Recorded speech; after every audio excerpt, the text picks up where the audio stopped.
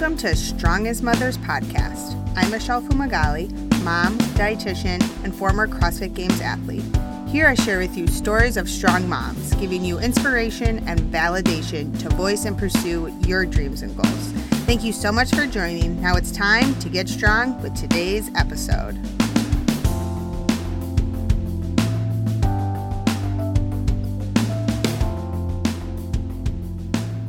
I am super excited to share this episode with you guys. On today's show, I had the privilege to speak with Juliette Starrett. If you do not know of Juliette Starrett, you definitely need to. So go check out her social media, the two businesses she's CEO and founder of with her husband, Mobility WOD and CrossFit San Francisco. She also runs a non-for-profit on the side, Stand Up for Kids, which we discuss in the episode. She's a mom of an 11 and 14-year-old girl, a two-time cancer survivor, and did I mention she's a lawyer and a world and national whitewater rafting champion. Like I said, if you don't know her, you need to. I've learned so much from Juliette. She's a complete inspiration, and I'm so excited for her to inspire you as she shares her recipe for success. Without further ado, here is Juliette Starrett. Of course, I did research on you, and it's really fun to read about you, I will say. Well, thank you. Yeah, but one thing that I kind of got was what doesn't kill you makes you stronger. I say that to myself because we've all been through some things, but Yes. you've been through a lot. I mean, and I'm sure you'll talk about this, but not only like cancer, and you got attacked by a hippo, whitewater rafting in Africa or something, and even from being in law school with a 6-month-old, getting diagnosed with cancer a second time, which is like, what the hell? And what the hell? Yeah. But really, like, you just seem to rise above it, and I'm super interested if what doesn't kill you makes you stronger. If you have that mindset, like, what is the mindset to get through all the hardships or the ups and downs that you've had? Right. I mean, yes, I do relate to like what doesn't kill you makes you stronger. I think the phrase I've really been focused on lately, especially since I had breast cancer last winter, is this notion of trying to be anti-fragile. And there's actually a book called Anti-Fragile, but the notion of the sort of definition of being anti-fragile is actually you actually go, when you go through difficult things, you don't just go back to afterwards to status quo, you actually become better after you go through difficult things. And that's the definition of anti-fragile. So that's kind of what I am trying to achieve, right? Like, I'm trying to take whatever comes at me in life, both positive, definitely way more positive things in my life than negative, but positive and negative, and sort of always use those to become better at whatever it is I'm doing. So that's sort of how I frame it anyway. But yes, it's very similar to what doesn't kill you makes you stronger. Well, I like the anti-fragile because you can put in the positive aspect, because nothing positive is from killing. So I think the anti-fragile is kind of the better way to go. So I do like that. And so, you said in some previous articles that I saw that, you learned two things from being diagnosed with cancer at 9, or were you 19 or 20? You were really young.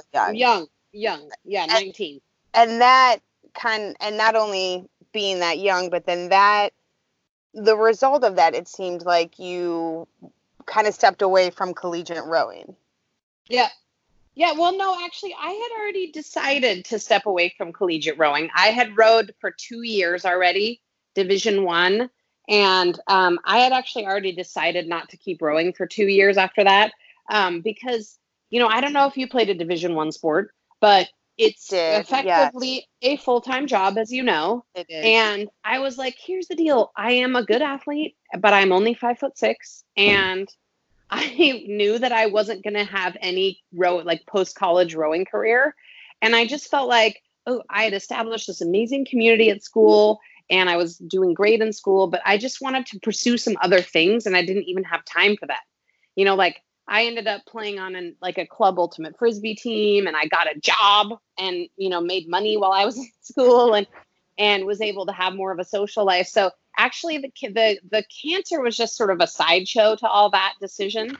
But it sort of I'll say it sealed it, because I was pretty sure I wasn't going to join back on the team. And then I was diagnosed with cancer, and I was like, okay, yeah, I need to do other things. Yeah. You just kind of lost your passion for it. And I Exactly. I played soccer at Notre Dame, and I tell people that if they're thinking about playing college sports, I'm like, it is a full-time job. Like, number one, that's my first thing I tell them. And then the second thing is, if you had a career-ending injury, would you still want to go to that school and get a degree from there? And then, that should be where you choose. So I was wondering, though, with the, and the breast cancer, you were very open about it. And it's just like, F cancer. But you had said, like, the two things you learned from the thyroid cancer at such a young age was, I'm not going to let this define me. And you also said, I'm not going to die from a disease that I have control over. So, it's just all about prevention and pretty much setting yourself up for the best possible success health-wise for long term.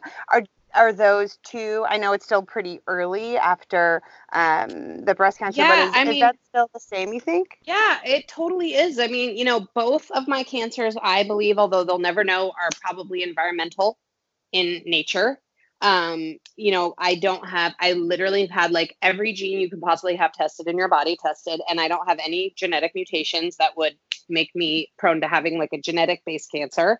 Mm-hmm. And obviously, I exercise and sleep and eat vegetables and take care of my health, right? Yeah. So basically, I just am really unlucky. And, I think I'm pretty convinced I got the thyroid cancer by growing up in Boulder, Colorado, pretty close to this nuclear power facility that was closed down and became a Superfund site.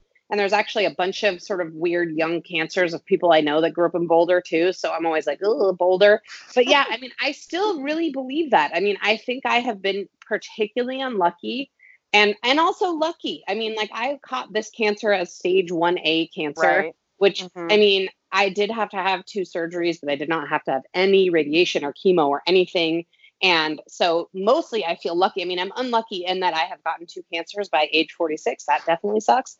But yeah, I really still stand by that. I mean, I think like the real bitch is that there are certain diseases like cancer and Parkinson's and some other kind of gnarly diseases you can get that, like, I don't care how healthy you are. No, it's out of your control. Yeah, absolutely. Right. There's just like, there's all of us who take care of ourselves, like, we still might die from some kind of cancer or some kind of weird disease.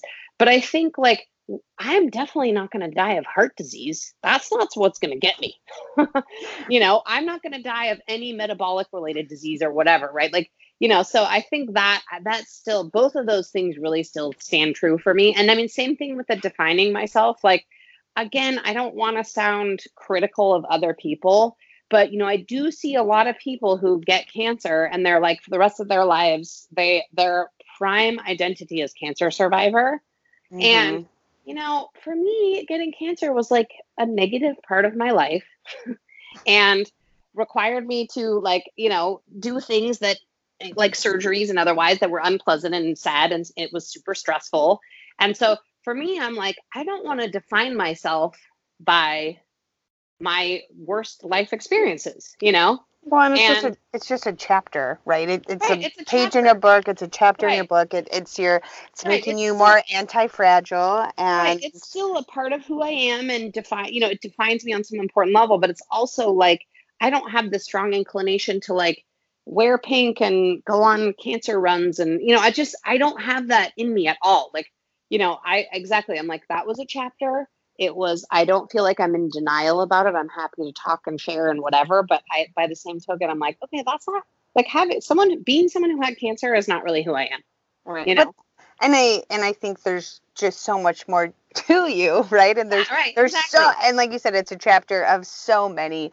I think that's great. And we'll go into who you are because we were talking about that. But you also, I saw, said one of the best things about yourself is you know who you are, or you said, I know who I am. So, and I think that's, super important because, especially for moms, because I think when you have children, the first thing you think who you are is you're a mom, and you kind of forget who else you are. Oh yeah. I mean, one of the things I see myself as a mom, and that is certainly an important part of my own identity. But I also really have a whole independent identity where I see myself as like a wife to my husband. And then perhaps even more important than both of those things, or not more important, but equally as important, is I see myself as a professional person. I mean, I have always really cared about working and contributing and wanting to have my own independent professional life. And so I definitely see myself equally as someone who is, I see myself as an attorney and an entrepreneur and someone who's trying to, learn and create businesses and grow in that way. And I also see myself as an athlete. I mean, that is continually changing over the years as my interests change and my abilities change and I get older and so forth. But like, I will always hold on to that athlete identity of myself. And so I think if I sort of, if I put it together like almost like pieces of a pie is how I think of it. Like the mom pie is not an outsized piece of pie, right? Like it's a piece of the pie, but it is not, it shares an equal space with all those other parts of my identity that I think are important. I love that analogy of the pie. And well, what flavor would the pie be though? Oh, I do like a warm berry pie with whipped cream. That would sort of be like my pie jam. I like that. Okay, but I like see, look, a Juliet pie berry jam with all those different things. I love that. And you said a big part is the growth mindset, the always improving ourselves, and as you said with the pie of the Juliet pie, like there's all these different pieces and we're trying to improve and grow in all those pieces. What are some of the areas, or what do you do to make sure that you're still improving? Sure. I mean, I am a really avid reader. Because I, sort of consider myself, I consider myself an entrepreneur. I do spend a lot of time reading blogs and books and other information about, running a business and how to be a good marketer and how to manage people well. And, you name it. And all those topics may sound just like boring as heck to all your listeners, but I'm always reading like businessy kind of stuff to try to continue to sort of grow myself as a business owner. Because while I think I have been pretty successful running a couple of pretty successful businesses, I always see so much more room for growth in terms of, what we're doing as a business and how I'm operating as a cog in that business and how I'm managing my people. So that's always on my mind. I obsessively read the New York Times because I was raised by my parents, my parents and grandparents alike. Everybody in my family were, at least at my grandparents' generation, were in the military, and these were like proud Democrats. And I don't mean like Democrat versus Republicans. I mean like my family is like a proud bunch of people who like really believe in democracy and care about like the values that our country has. And so in a very different way, they sort of instilled it in me, but I definitely was taught at a very early age. And I think in part because my mom was a journalist, to sort of take it upon myself to care about what's going on in not only our country, but just in the bigger world. So I really do try hard to like stay abreast of what's going on. I feel like it's important that I'm an engaged citizen. So that matters to me. And I take that seriously. And so I'm always engaged in, whatever it is that it makes me feel like I'm engaged and connected to what's going on in, our big, huge world. Do you read it in the morning? Like when do you read business stuff I during work usually, hours? yeah, well, that's an interesting development for me as a business person, and it's been more recent. Um, I used to feel weird about reading during the workday. So I used to only do my kind of business reading like at night, after my kids went to bed. I would Hmm. usually spend a couple hours reading after my kids went to bed. Um, but I've definitely changed my tune on that. And it's like, one of the ways I think I'm growing as a person, which is like being a little more forgiving of myself. I think I used to have this crazy notion that like if I wasn't working on important things all the time, like how could I expect my employees to be working on important things all the time? And then I sort of realized, and I don't know if this is just a matter of growing older, that like actually in my role in my business as a CEO, like it is important for me to stay abreast of what's going on in the business world and trends in marketing and hiring and Yeah, that's part of your job. human resource. Yeah, Absolutely. this is all part Yeah. of my job. So for whatever reason, it took me a while and a long while in business to sort of give myself permission to see that as like a legitimate work task that I can do during the workday, Right. which Well, of it's hard. course, Yeah. Yeah. You yeah, write as down I'm a list saying of it, things. Yeah. You write yeah, down a list of things you have to do. And it's hard to write down, read articles read, to help it. right. Like, Right, like no, I exactly. So it sounds, as I'm saying it, it sounds sort of crazy, but it really was this. It was difficult for me to like allow myself to do that. I mean, I was allowing myself to do it, but of course, I was allowing myself to do it like after hours, and so right. now I've totally let go of that, and I definitely spend. I try to spend an hour or two a day on like what I call just like growth tasks, right? So it's whether it's reading or listening to a podcast or um, whatever it is that's going on for me. I definitely take some online courses. And so, whatever is that's going on for me, I really have tried to not only carve out time for that, but I actually put it on my calendar and I That's now awesome. do it shamelessly. Now, and that's so important, even, I mean, with businesses, with relationships, with whatever, it's all about growth, right? If you're stagnant, you're Right, nowhere. You're just standing right. still. So, And I will say, and I don't mean to interrupt you, but I feel no, like I feel the same way about being a mom. I mean, it is there are so many joys and challenges, and I really have tried not to just do things one way. I've tried to be sort of open, and then it's been interesting to have two kids who are very different people and I think need different things as a parent. And so I've really tried to be open-minded and learn and grow and figure out how I can like parent meet my kids where they need to be parented, if that makes sense. um, so that's always something I'm working on.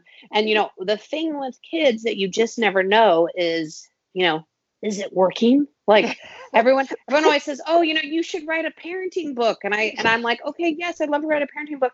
But like maybe I should write a parenting book when my kids are like 25 and we have some data on whether all the things I'm doing now actually worked. right. You know? Well, Cuz it is like a big experiment. oh yeah, I mean, 100%. There's no manual for parenthood because No. my husband and I always say we were the best parents when my brother then when we were just an aunt and uncle and we didn't have a kid. We were the best parents before we were parents because we could just look at what other people were doing and comment on it and talk about what awesome parents we were going to be. And we weren't even parents, so Yeah, that's well, I love to tell everyone that when I was that person, I was very judgy of other people. I definitely would, and I'm not proud of this, by the way, but I would definitely look at other people with kids and be like, "Oh God, when I have a kid, I am definitely never doing that." And when I have a kid, I'm definitely never doing that. Well, let me tell you, without exception, every one of those things I said I would never do, I have done all of them, and probably like times 10. oh Like I said yeah. this thing where I was like, I will not let my children watch TV until they're at least 5. Well, then I was like, well, hell, my kid is 6 months old and I need to take a shower and I'm home alone and like I have to take a shower. You So what am I you going to do? just It's like, right. yeah. So I had a lot of those notions before I was a parent, and I definitely was kind of I'm ashamed of the fact that I was judgy of other parents. Um, but I have seen the light and of the You have error of my you have ways. loosened the reins. Yes. Or AKA, I like to call myself a very realistic, go with the flow type of mother. That's pretty Yes. much that. And we have to be, right? Moms, we got to go with the flow sometimes because we just don't know what's coming up. Yeah, well, That's the other one that's such a challenge, and you may not have fully experienced this yet with like a 3-year-old kid, but it's the food thing, right? Because I'm sure you guys eat a certain way, and I can imagine how that is, and that you probably sort of care about what you eat and what your kids eat, right? oh yeah. Um, but that's like in my community where I live in Marin County, the birthplace of the farmers market. Like Kelly and I are freaks about the way we think about food. We are totally out there. Like we are the freaks who like insist that our kids eat vegetables, right? Oh, yeah. And that like I'm a dietitian. I couldn't agree more with you. Vegetables are key. get ready, man. Like I literally was in a PTA meeting last year where I was like, hey, an Izzy's actually a soda. And it doesn't really matter that it's sweetened with fruit because once it passes your lips, it's still like sugar. And so it's basically we're selling sugar, we're selling soda at our school. And I thought we stopped doing that in like 1995. Aren't there Um, rules and yeah, regulations not to sell well, but soda to everyone's like, children? and everyone literally was like, "Oh my God, Juliet, you're so crazy! It's sugar. I mean, it's not sugar. It's sweetened with fruit. It's fine." And so, like, literally, Izzy's are sold at my kids' middle school. Because and so that has been for me. That's been like one of the biggest challenges where I'm like, "Wow, I am really just out there." You know, Yeah. No, and yeah. I can't look at like the menu that they serve at, like, because she goes yeah, to school 2 days a week, and I'm like, I don't even want to look at the menu because yeah, I'm just not going to be happy with it. So yeah. we're just not going to look at it. And when she's with Well, me, it's we'll be eating healthy as much as possible. Like, That perfect. that's exactly. I mean, that has been exactly our strategy. We're like, look, we're going to do the best we can at home, and try to teach our kids what's important as far as eating. And then, when they go to their friend's house and eat like a Wonder Bread sandwich, we're like, well, all right, okay, all Yep. right. Yep. Come back home. You're not going to have that at home, but you Nope. can have it. Food in general is just like I liked how you said you educate them on the importance of it because they have to be in the know. Like if they understand and they realize it, then they're more likely to make healthier choices. So it's not I did a blog post on this a couple weeks ago, but it's not with Gwen. Like I don't restrict things, but I just try to give her as best as possible nutrition as possible, and we'll be educating her throughout the whole thing exactly when she gets older. Right. Right. Uh, And I've got two very different kids. I have one kid who has the palate of like a 50-year-old woman. And then I have one kid who does not want to eat a vegetable. And so it's super interesting because, it's a challenge, right? But so again, it's like back to that idea of like you have to parent your kids where they are, right? And so, the way I talk about food with one of my kids is pretty different from how I talk about food with my other kid, because they have such different, like, well, so sort of it's innate yeah, sensibilities. absolutely. It's such an individual. Nutrition is so individual, and absolutely the sensitivity of taste buds and things like that. It's funny. You'll have to tell your daughter when she gets older that she always had a taste as a 50-year-old woman. Exactly. um, Yes. so another thing I read that I thought was really interesting was you. Well, right, you're a huge whitewater rafting athlete, I should say, world champion, national champion, all these things, which I think is so cool living in, I'm in Chicago and we don't have those type things here, but so really cool to this Midwestern girl. But you said when, after you stepped away from rowing and in your 20s, you were a whitewater rafting guide in the summer. And you had said you learned how to become awesome at life through being a Yes. whitewater rafting guide. So I was interested if you could share that story. Sure. And I think if I could give some context, I think part of the reason I love talking about this is I think we're in this era, and, I've got a 14-year-old kid, so she's getting closer to this kind of thing, but we're in like what I call internship era, where kids these days think, and now I realize I sound 1,000 years old, but kids these days, and I think a lot of it is driven by parents though, think that like the path to success is having these internships, right? Like you're going to go get an internship at your dad's law firm or your friend's dad's investment banking firm, or, whatever it is, you're going to go get this internship, usually unpaid. And, maybe you get some decent experience or maybe not. But like, the most important job experience I got that has been the most translatable to both practicing law on at a fancy partner level track law firm and being an entrepreneur is working as a river rafting guide. And it sounds really nerdy because it does seem like a goofy job. But what was so important about it for me was it immediately required us to all become adults. And I'll tell you what that means. Like, we were packing up gear, buying food, driving a vehicle 300 miles and taking people down 5-day wilderness river trips where we were completely responsible for their physical well-being, their mental well-being, their nutrition, you name it. Like we were running these like compacted trips where we had to do everything. The other really important thing is, you learn how to public speak when you're a river guide because you have to talk to people about how to get down the river and what's safe. And so you learn how to, like on a daily basis, even if I was just doing single day trips on a daily basis, I was standing before a crowd of 100 people, giving them a safety talk and getting comfortable being in front of a big group like that. The other thing I think, and maybe this is one of the most important things, but the other thing it taught me is this is a two-part thing, is to not be easily offended, and to be able to talk to anyone, because on any given day as a river guide, you could have a boat full of, investment bankers from Palo Alto. And then the next day you have a group of construction workers from Central California who ask if they can call you Queenie all day. And whatever, you just like, I'm telling you, or you get families with little kids, or, I mean, you name it, like you get every kind of person there is. And so you really learn how to speak to everybody, regardless of, where they come from and what their political views are and why they've come on this trip and what they do for a living. It's like, you have to learn how to make conversation with people.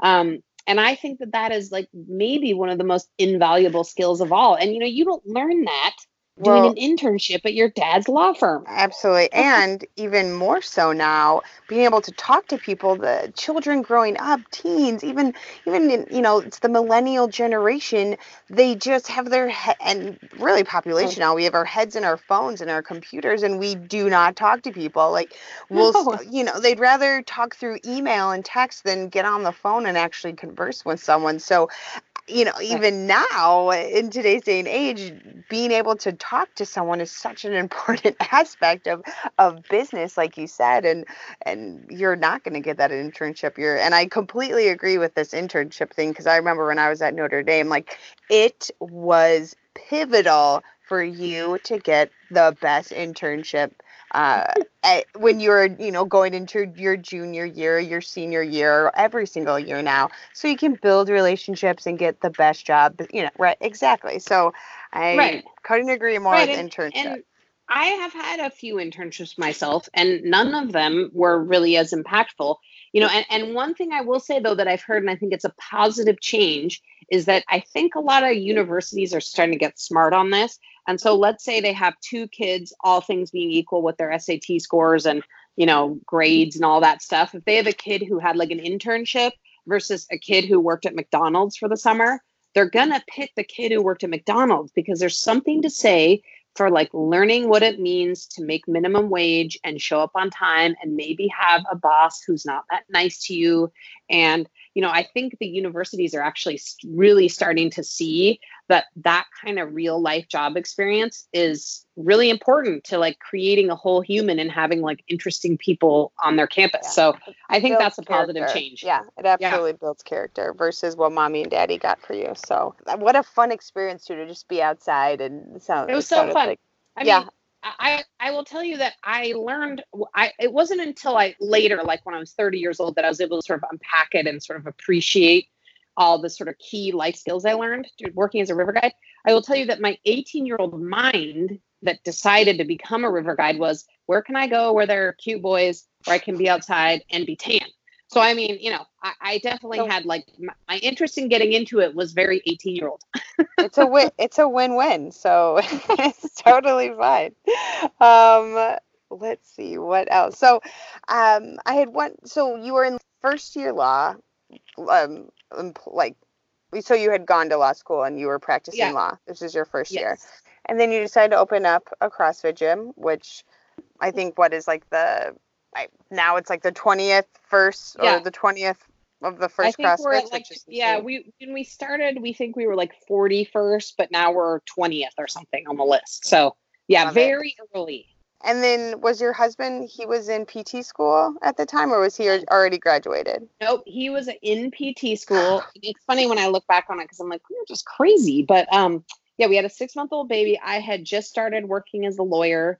And Kelly was, I think, in his first or just starting his second year of PT school when we opened the gym. And then you opened a gym. So you had a lot going on at that time. I know. I think we were so sleep deprived that we actually weren't thinking clearly. And so I think if we'd been getting full night's sleep, maybe we would have been like, wait, this is maybe a bad idea. But you're just like, hey, let's go with the flow. Like, this feels good. Let's do this. Yeah. I like that. And that really was the motivation behind it. I mean, everybody, has asked us, well, did you guys start a business plan or do whatever? We're like, no. We fell in love with CrossFit. We love the training. We love the workouts. We'd started to create a little community in our backyard. And we were like, wait, we need a bigger space. We need somewhere for people to train. And so let's open a CrossFit. I mean, there was no part of us, nor was there any part of anyone who opened a CrossFit at that time that thought it was like a business where you could like make a living. That was not part of the calculus. Right. Well, it was just something that you loved to do, right? Exactly. You just kind of took a passion and did what you could to make it your own. Exactly.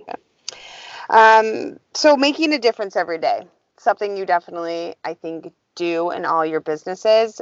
Stand up for kids. I've used your term non-negotiables. I've heard you say it. I think must have been Angelo's Alpha Hippie, but it's just like working out is non-negotiable, or you just use the term non-negotiable. And I use it all the time with my clients, with myself, and I just and for me, I'm like, it's a non-negotiable. Like working out, non-negotiable for me.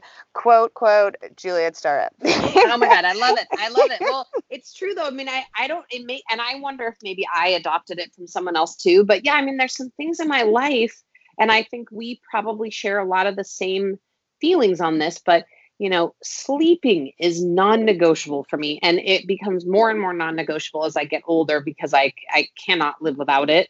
And exercising is non-negotiable, and eating good quality food is non-negotiable. There's just some things that are really around my health that are non-negotiables. They have to be.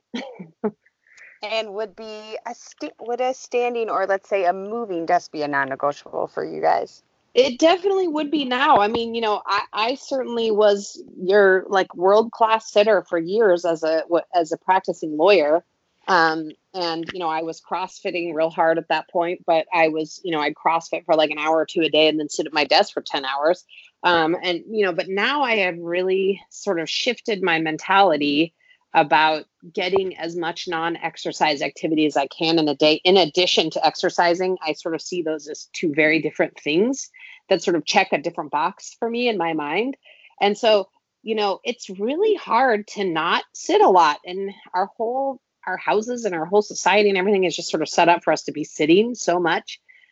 So I think it's really about like making sure that I have and so maybe it's not quite a non-negotiable, but for me, it's really about being mindful and aware of how much I'm moving my body and sort of appreciating that I'm not designed to be sitting for 8 hours a day and being conscious of that. And I definitely am conscious of it every day. I mean, everyone's got all these like super high tech, like tracking devices where they track their heart rate variability in their sleep and God knows what else. And like literally the only thing I track is my steps, which is like 1985 technology. But I'm always like, am I moving enough? For me, that's because and you may be the same. I think it's because I was an athlete as a kid and in college, but it actually is. I learned at an early age to like need and want to exercise, like do formal exercise. And so I know it's a real challenge for a lot of people to fit it into their lives. And I really respect that, especially moms who are working and, life's crazy. But for me, it's like, and maybe because it's a non-negotiable, I've always exercised. Like that's just part of who I am. Yeah, same. Well, you're an athlete, right? That's a piece of your pie. You're an athlete. But making sure I moved enough was not always a piece of my pie until I sort of had this realization, or Kelly and I had this realization, 9 years ago that we were like, wait, what are we doing? Like we were literally like working out an hour or two a day and then sitting for pretty much the rest of the day. And that's what most people do. So yeah, I mean, that's definitely become a big part of it's part of my daily consciousness. And, Absolutely. One of the ways I make sure I move enough is I stand while I work. I mean, it just makes it way easier for me to stand. Yeah, I have an Apple Watch, and I literally just, I think, updated it in the last year this weekend. And the only thing I really use my Apple Watch for is my steps and my workouts. So I'm super lame. Anyone who has Apple Watches probably will say that there's so much more I can do with it. Well, yeah, Kelly, I have an Apple Watch too, and Kelly pointed out to me, he's like, what's in your Apple Watch was like the same amount of computing that was required to like send a man to the moon in the 60s. Like it's basically, right? It's so advanced and there's so much going on. And I'm the same too. I'm like, sweet, I got my 12,000 steps. Check my Apple Watch, and I literally could buy like a $5 pedometer and attach it to my belt and get the same data. So, I mean, we're the same. I know, it's so funny because I literally just check my steps throughout the day. I'm like, all right, like I got, but exactly. It showed, a study just came out, I think, past couple of weeks, that showed, it's not just 10,000 steps that matters. It's 100% you need to be working out at the, five times, 3 to 5 times a week, wherever you are at the moment. But exercising is so important. And then you're 10, or you said you're 12,000 steps, or, if you're at 6 now, let's get to 8. Those steps are on top of your workout. And I think that's a huge thing that I share with people too. It's not only your workout, but your movement throughout the day, and your the stand-up desk, or as you call it, more so like the moving desk, because that's what it is. It's just helping you move more. That's so important to me. I don't have a stand-up desk because I'm at like a couple different desks when I'm at work. So, but it's pretty funny because I will literally stand at the desk and try to do work at a non-standing desk. And people are like, oh yeah. What are you doing? Yeah. I love that. Yeah, but I will give you props for that, you and your husband. So thank you for making me so much, being aware of my sitting. You know what really was impactful to me was I saw a graph one time that showed that showed this data that says that, the obesity rates in America have equally tracked people's gym memberships. Because, the gym memberships really rose in like the mid 80s. People didn't really go to the gym that much until like the 80s, and when like aerobics came onto the scene. But so what that has always told me is that people are getting the message from the greater world that like they need to go exercise, right? That they need to do that. And whether or not they comply and actually go to the gym, I mean, that's a different conversation. But people are joining gyms, obviously, because they're getting the message like you should exercise. Like human beings need to exercise. But then if obesity rates and gym memberships are rising at an equal amount, it means, okay, like something in that model of joining the gym or going to a gym is not working or is not enough, right? And so for me, that was really impactful because I thought, you know what, you're right. Like if we're literally just working out an hour a day and like checking that box and then sitting for the other 15 hours we're awake, like, okay, that's a problem. That means that we're going to continue to have problems, whether it's those weight gain or orthopedic issues or whatever. It's those 15 other hours of the day. That's exactly how I call it. because we should be sleeping at least 8. We went over that non-negotiable. So yeah, it's those. And when you put it that way to people, I think they see it because they're, like, 15 hours. Yeah, the gym is only one of those hours, isn't it? And even CrossFitters, right? People who CrossFit think they're doing so much good to their body and they're so fit and they're active, and then you speak to some of them and yeah, they're sitting at their desk for eight hours a day. So it's such an important piece, which I love what you guys are doing. And so is it primarily, so Stand Up for Kids, are you guys more in the San Francisco area? Have you gone, throughout the United States? Where are you guys with that? Well, we have, and you cut out for a second, but I think you're asking about the reach of Stand Up Kids. But we started off with our pilot school where it was actually our daughter's elementary school where we flipped the whole school, so 450 kids standing. And we don't have perfect data on this, but we think it's pretty close to about 95,000 kids nationwide that are standing or at least have access to a standing desk at school thanks to Stand Up Kids. So we've done a lot in the way of just plain education. I mean, I think one of the things that I'm the most proud of is, we've done a good job of getting the word out about sitting, and you're one of many people who say, oh yeah, like I think of the Starettes when I'm sitting, when I'm sitting too long or whatever. So we've definitely done a good job of making this part of the conversation, both for kids and adults. And, we're a small little nonprofit. Kelly and I run this thing on the side of our day jobs, and we have an all volunteer board. We scrape by and raise as much money as we can, and we give out standing desk grants to teachers. We really work hard to try to give most of our grants to Title I and low income schools, because we figure, the fancier schools can just buy their own standing desks. Yeah, parents can just give the money. Yep. Yeah, parents can do it or give the money or whatever. So that's been kind of our mission. But, the thing that we're excited about now is we've actually partnered with a couple of researchers in the Department of Education and Department of Ergonomics at UC Berkeley, who are actually, as we speak, writing and putting together a comprehensive study on kids standing desks here in the Bay Area. And we're hoping to do we're hoping to study a couple of schools over a 2-year period. And the reason we are so excited about that is while there has actually been some really good research already that's come out around kids and standing desks, there's definitely more that needs to be done. And we feel like at some point, our real mission is to make some kind of legislative change so that, if a school has infrastructure money to improve, that standing desks are put in, or if new schools are built, standing desks are put in. We want to try to make it the norm. Yeah, you want to make it the norm. Absolutely. Right. We want to make it the norm. And so we feel like that's, we're going to continue to chip away as this little nonprofit. And, in 5 more years, we'll have, another 100,000 desks in, or whoever knows. But we feel like, the big impact we're going to have is sort of legislatively, where we can actually go to legislatures and say, hey, this is the way kids need to learn in the 21st century. It's healthy for their minds and healthy for their bodies. And this is, this is how we need to change our school environments. And so that's where the science. Yeah, absolutely. Right. And so that's where we think this thing can really just go nuclear, is if we can actually get, the people paying the bills at public schools to be buying these desks.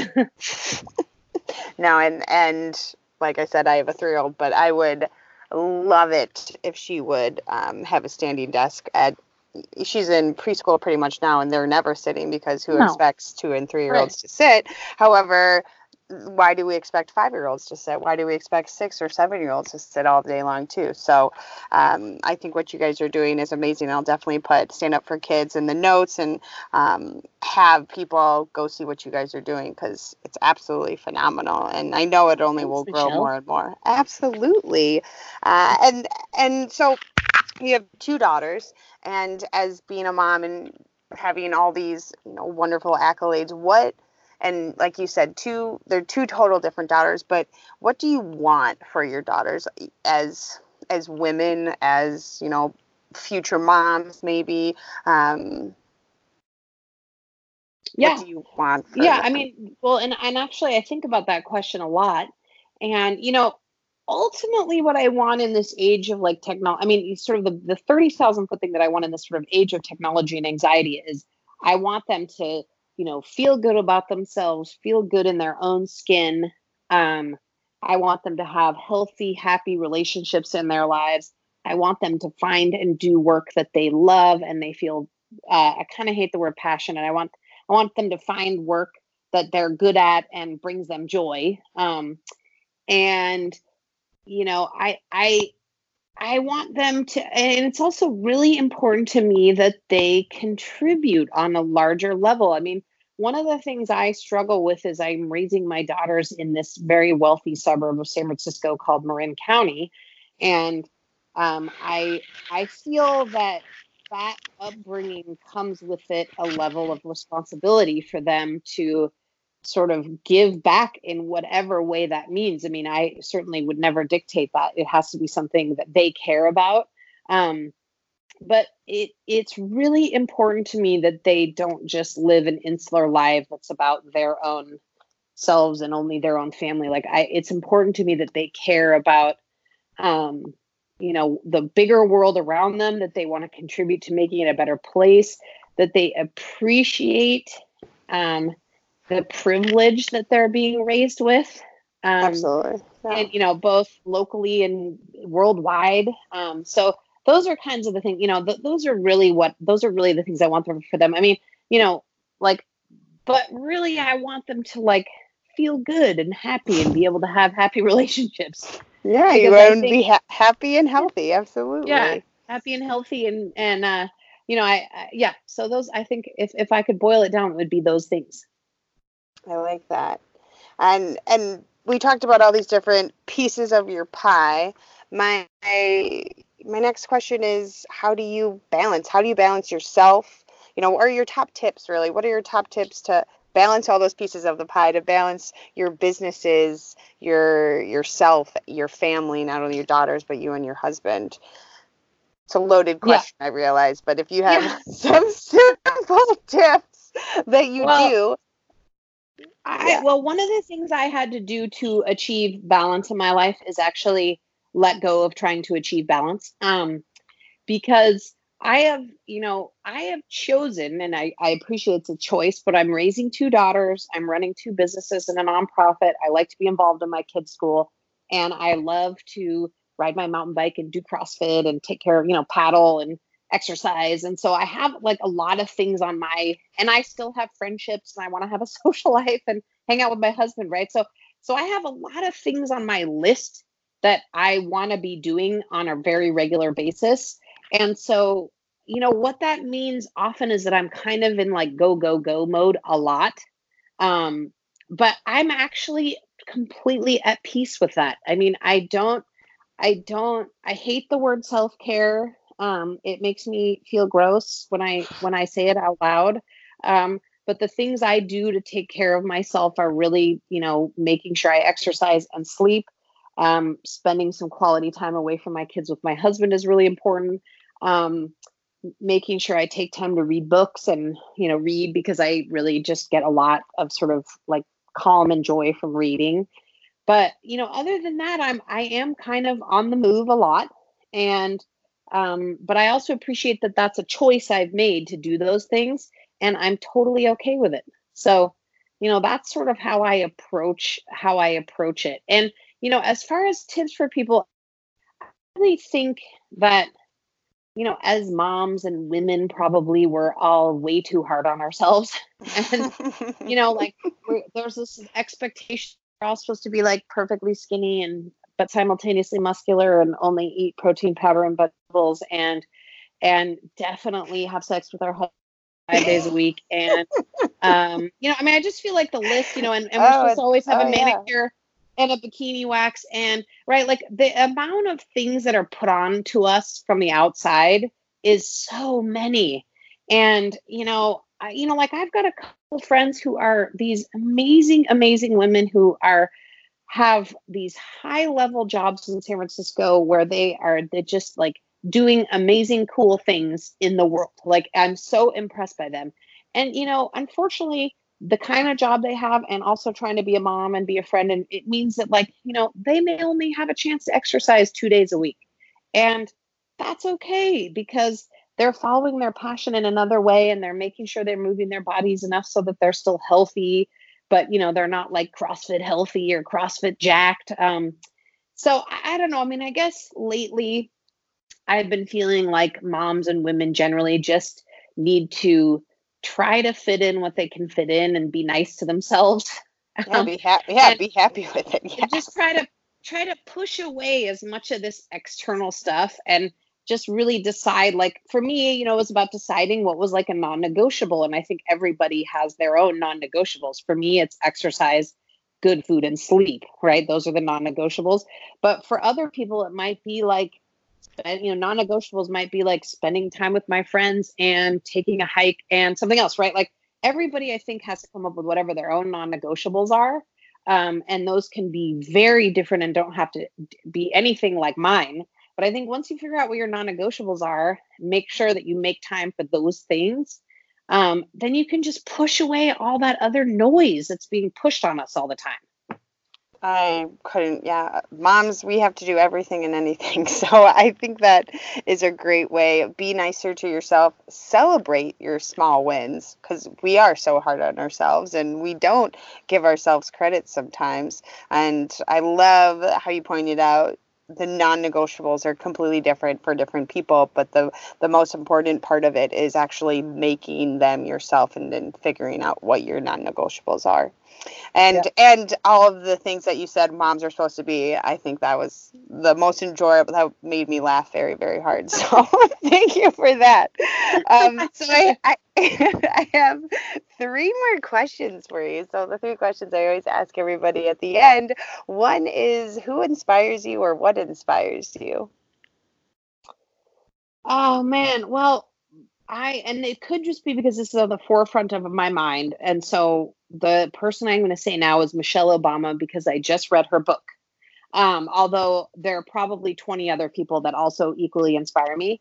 But, I really related to her book because she, like me, was a lawyer who left her law practice to do another thing. And in some ways, maybe like reluctantly, because, here she was like, well, now I'm first lady, so I'm not going to be a lawyer anymore. And, in my case, it was 100% my choice to leave the practice of law.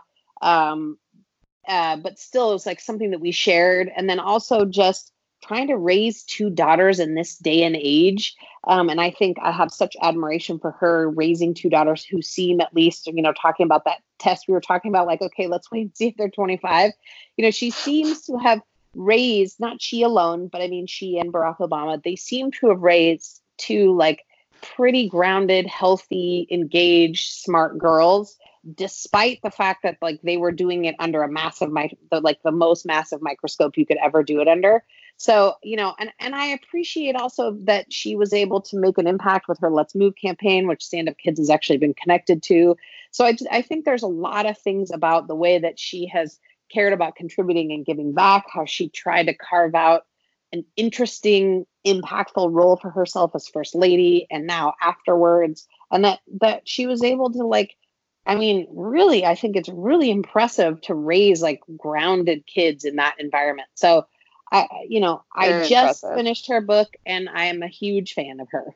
Well, I have her book on Audible and I had started listening to it and then I got sidetracked by podcasts. So you have inspired me to start listening to it again. And actually one of the previous episodes, a good family friend, Carol Demas, who's a child advocacy business, and she said that as well, that Michelle Obama was one of the people that inspire her. So we have 2 people now. So I definitely will have to finish that book.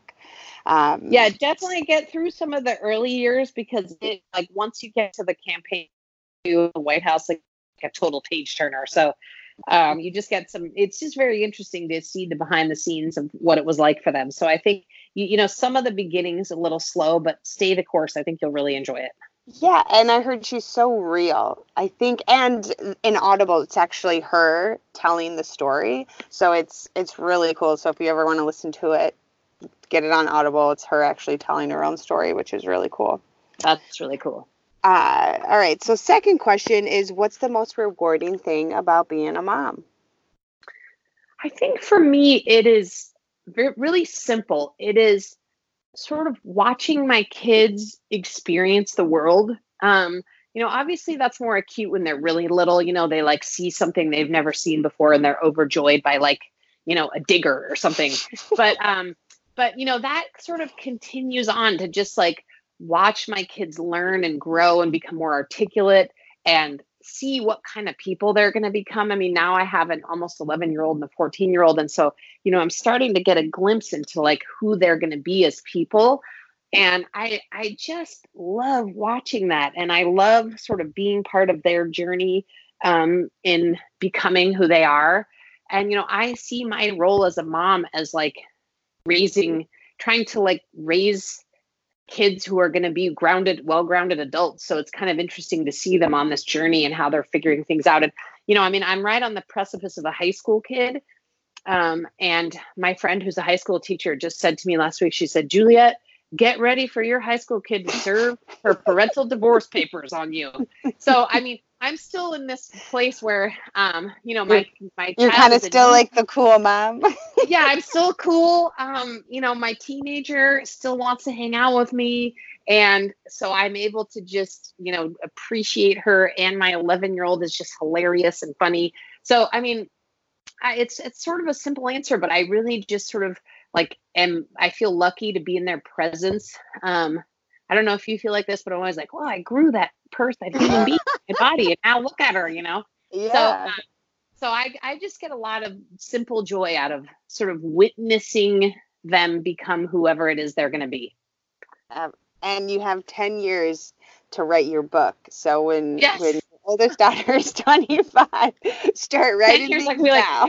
I'll be like, did it work? Did anything I did work?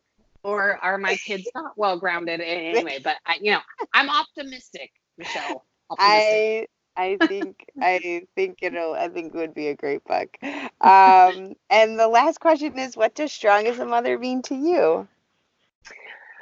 Man, I think what I try to do as a mom, I think sort of my main goal is to sort of show them by example what kind of person, I want them to be or what a strong mom is. And what I mean by that is like, I really invested in my own emotional stability. Like I want to be emotionally and psychologically present for my kids. And I want to have them see that I have loving, relationships, both with Kelly and with my own friends. It's really important to me that they see that I care about taking care of my body. We've got a home gym. So, our kids are just used to like exercise and taking care of our bodies as like, it's part of like their everyday life. I'm also really a fan of like making sure my kids see that I can take care of myself financially. I think that that's a really important thing for girls to sort of be able to be financially independent. I'm really happy that I don't practice law now, but I also love knowing that I could always fall back on being a lawyer at any point in my life. If we ever had a family emergency or crisis or anything, that I could like in 2 seconds have a high paying job where I could easily take care of my kids by myself. For me, that's important that they see that.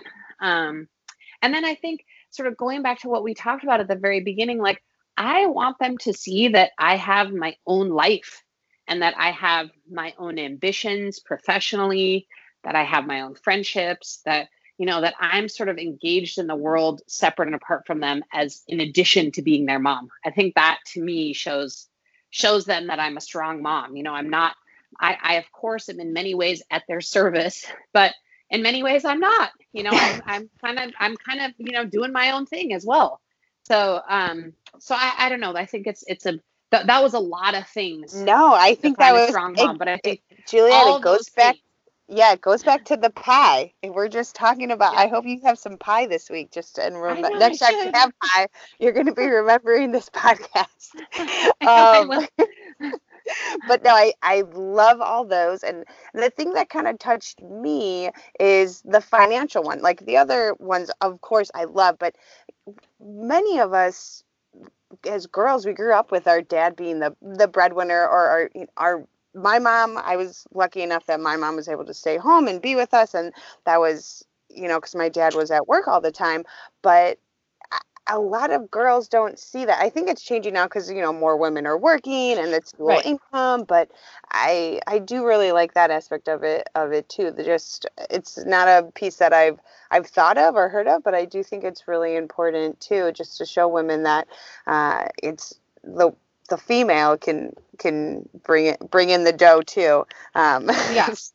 Yeah. And I think it's like, and I am one, like I have quite a few friends who are stay-at-home moms, and in a lot of ways, I think that's actually harder than having a job, or at least for me, it would be. So I have nothing but the utmost respect for stay-at-home moms. But for me anyway, the only way I could choose to be a stay-at-home mom is if I had a real solid financial backup plan. Like it would be too unsettling for me, hard stuff happens in life, right? So if all of a sudden one day Kelly keels over from a heart attack, it's like, I don't want to find myself without a husband and absolutely no way to make money, And I also think I definitely see women making relationship choices, i.e. staying in maybe bad relationships because they're, of financial dependence. Absolutely. Yeah. So for me, I was always really clear about the fact that I wanted to make sure that, my marriage was never, ever about financial dependence, that was never a deciding factor for me in whether to stay married to someone or not, and also just always having kind of like a financial emergency backup plan, like that I can, if I need to, I can raise my kids without external income, so that's always been important to me. No, that's great. Thanks again for listening to Strongest Mothers Podcast. If you enjoyed the show, please subscribe, give us a rating, but most importantly, spread the Strongest Mothers love to others.